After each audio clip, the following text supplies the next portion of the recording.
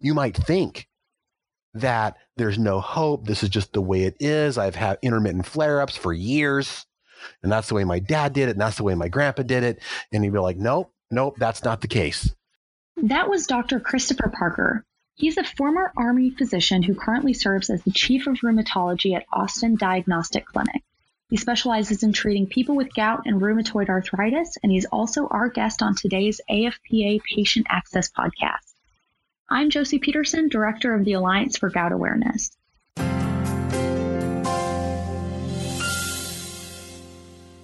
Dr. Parker, welcome. Thank you for joining us. Well, thanks for having me. Now, a recent survey showed that nearly 30% of patients have hidden their gout attacks from loved ones. Why do you think that's the case?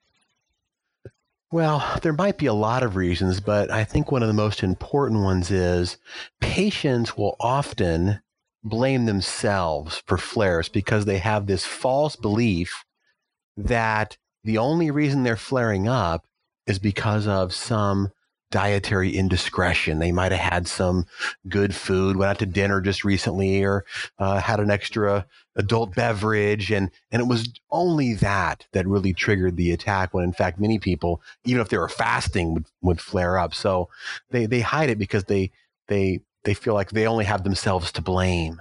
Interesting.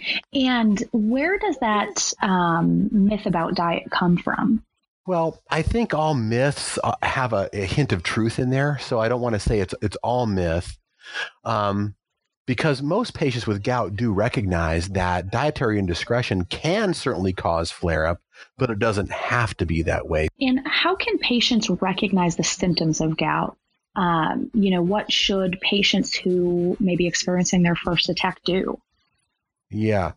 So gout is a type of arthritis. That's what I want to make sure everyone understands. So the joint that is involved is sick, and oftentimes it'll swell up and hurt a lot. So it's different than just what I'm going to call normal wear and tear arthritis. Gout is a much more inflammatory problem, and that's why it'll get hot and red and swollen. It'll hurt so bad it'll change your priorities. You want to try to get a firm diagnosis as quick as possible. So I wouldn't try to just, gut it out at home and take a bunch of ibuprofen. I mean, you want to try to, I would think, if it hurts a lot, you want to get it gone as fast as possible.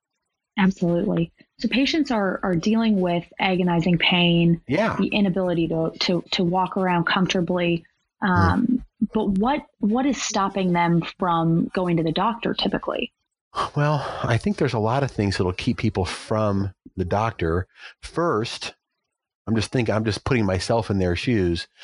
If I had a horrendous toe or foot or ankle problem and I went to an ER emergency room, it's an emergency for me, but emergency rooms are often triaging these people non-urgently, right? Because they're not having a heart attack or a stroke or something that's going to shorten their life or end their life or something like that. So they go, man, if I go to an ER, I'm going to be there for so many hours before I even get seen by a doctor.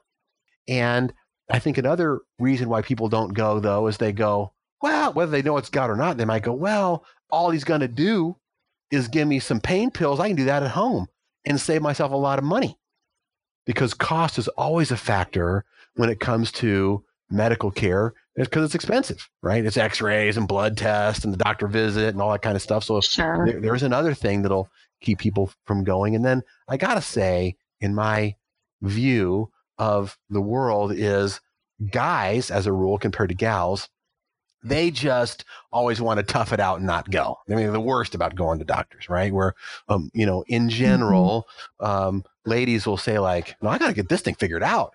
I don't want this to come back, whatever's going on. But time and time again, you'll see guys just try to tough it out and machismo, I can handle it, right? That's not a good strategy either. Yeah, that makes sense. But it's so important for folks to go in and see a healthcare provider. That's right. Especially since many are also facing other conditions. Can you talk to us a little bit about that? Sure. So gout is a disorder where a normal waste product in your body builds up. And that waste product is called uric acid. Everybody has uric acid. And so one common thing that patients with gout have, as you might guess, is if their kidney function is diminished for any reason, it can make that uric acid build up. So if this is the first sign of diminished kidney function, that's something else you'd want to know. But if you had diminished kidney function, you could still totally get gout because that uric acid, that normal waste product, builds up and causes its own problem. So that's another reason why when people come in, their very first gout attack, or they've had it once and now they're seeing me and it's their second attack and now they want to do something, I think to myself, could they have something else going on that they don't know about that we need to address to help them? Sure, that makes sense. So the vast majority of patients do require medication to control their disease, right? What are some of those medications? Yeah, and I'm gonna qualify that correct statement, but just I want to amplify it a little bit. That most people need medicines to control their condition, and here's the word, successfully. Successfully. In the United States, the most common pills to be used, allopurinol, and most patients have heard of that if they've looked up gout on the internet. It's a very commonly used, inexpensive medicine. It's been around more than 40 years. And most doctors that treat in the primary care world, or if they're gout specialists, rheumatologists, they're very familiar with how to use that medication. And a backup medication that is commonly used is one called Febuxostat.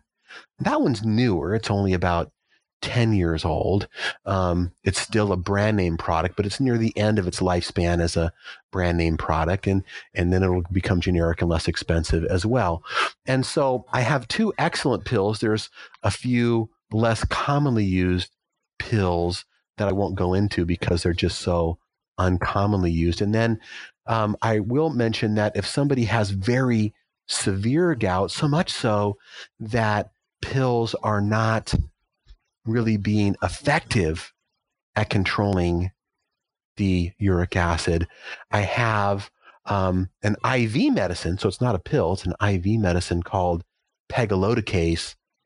And I only need that temporarily. I usually end up using it for a matter of months to get things under control. And then I'll switch somebody to a pill to do the maintenance. So you touched on something that I want to go back to.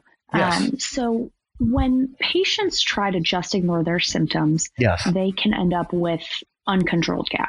Can you talk a little bit about what uncontrolled gout is and what the long-term effects of that can be? Sure. So I'm going to kind of break it up into a couple different groups of people that I commonly see. So the first group of uncontrolled gout people are those that we talked about earlier, where they just don't go see the doctor.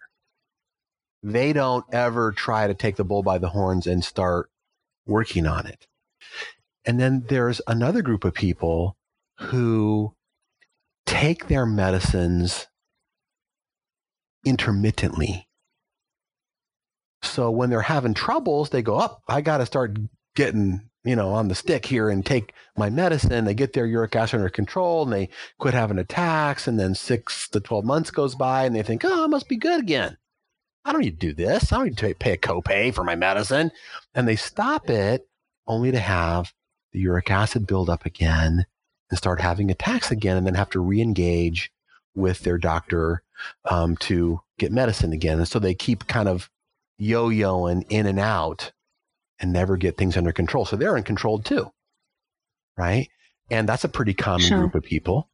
And then the last group I'll mention are those people who are really doing everything they can that they know of to control the uric acid, meaning they're being as good as they can with diet. They're going to their doctor visits. They're checking their labs. They're taking their medicines. But because they're either medically complicated or they're just uric acid making machines, they really need to connect with a rheumatologist, a subspecialist who specializes in gout, because it's just beyond what the primary care doctor or internal medicine doctor, they don't have enough tools in the toolbox to manage it. All of those groups of people can have uncontrolled gout, and they need a specialist to get them under control by either using fancy medicines or helping them be adherent to taking their medicine regularly. And then that first group, they just need to kind of get in here and get seen. So really the basic premise, I guess, is that patients with uncontrolled gout do have options. Oh man, yeah, they definitely have. There are ways that they could get their uric acid under control. Absolutely, and really, our message, if there is one, you want to walk away from these podcasts and this education as one of hope. You might think that there's no hope. This is just the way it is. I've had intermittent flare-ups for years, and that's the way my dad did it, and that's the way my grandpa did it. And you'd be like, nope, that's not the case. Your dad didn't have the medicines that we have now, nor did your grandpa. And we have specialists that are very knowledgeable and experienced in using these medicines, and, come in and get the help that you need. I think that's really such an important message too, that there is hope for patients, that, there is hope of a better life, and one where your gout is under control. That's right. That's exactly it. So Dr. Parker, you serve as our Alliance for Gout Awareness medical advisor and have been very passionate about the need for greater understanding about gout. Why do you think there's such a need for improved awareness? I think there's a variety of reasons why we have such limited understanding of gout, because literally doctors have known about gout for more than 1,000 years. And one of the reasons that I think the medical community needs help on managing gout is because they have this sense that gout is really simple. It's a very easy disorder that we've known about for a long time, and therefore it doesn't really require like a specialist. So they just kind of are a little more lackadaisical about managing it sometimes, and then ultimately things don't go well. So that's number one. Number two, because gout is a common illness, most patients know someone who has gout if they ask, and many families have a lot of gout in the family. And so what happens in those situations is they get lackadaisical about seeing somebody and they go, oh yeah, dad had that, grandpa had that, Uncle Dave has that. And then they think they don't have to go in. And then, grandma says, you just wrap up your ankle in tea leaves and that'll work. Or they have some other home remedy that, nowadays people like to take turmeric and ginger and some other, whatever natural product is in vogue. And they think that's going to do the whole trick in making it not come back. And so that leads to a lot of knowledge gaps. And then sadly, I think the internet, you'd think, is a great source of information, but I'm going to say it's also a really good source of bad information. And for any of our listeners who are looking for resources, please feel free to check out our website at www.goutalliance.org. Dr. Parker, thank you so much for sharing your insight and expertise today. We typically end each podcast with a lightning round. So you have 20 seconds, one sentence to answer each of the following questions. Okay. What's the one thing you wish the public understood about gout? Yeah, the one thing I wish they understood is if they have gout, they have to check their uric acid levels and make sure that the uric acid remains under 6 to be successful. You're very into sport and fitness. Mm-hmm. What sport do you most enjoy participating in? Weightlifting. For those listening who may know someone with gout, how can they best support their loved one through a gout attack? Sympathy. Even if they can't fix it, just don't minimize it. This thing really hurts. That's good. This is a good one. What song are you most likely to sing karaoke? Karaoke means in front of people, like at a with one of those machines, I would never do that. I would never do that. Fair answer. And last, you do a lot of advocacy and public speaking. What is the most memorable destination your work has brought you? Remote areas like Alaska or Hawaii are the furthest I've traveled. Very cool. Dr. Parker, it's been a pleasure. Well, thank you, Josie, very much for having me, and I'm happy to do it again.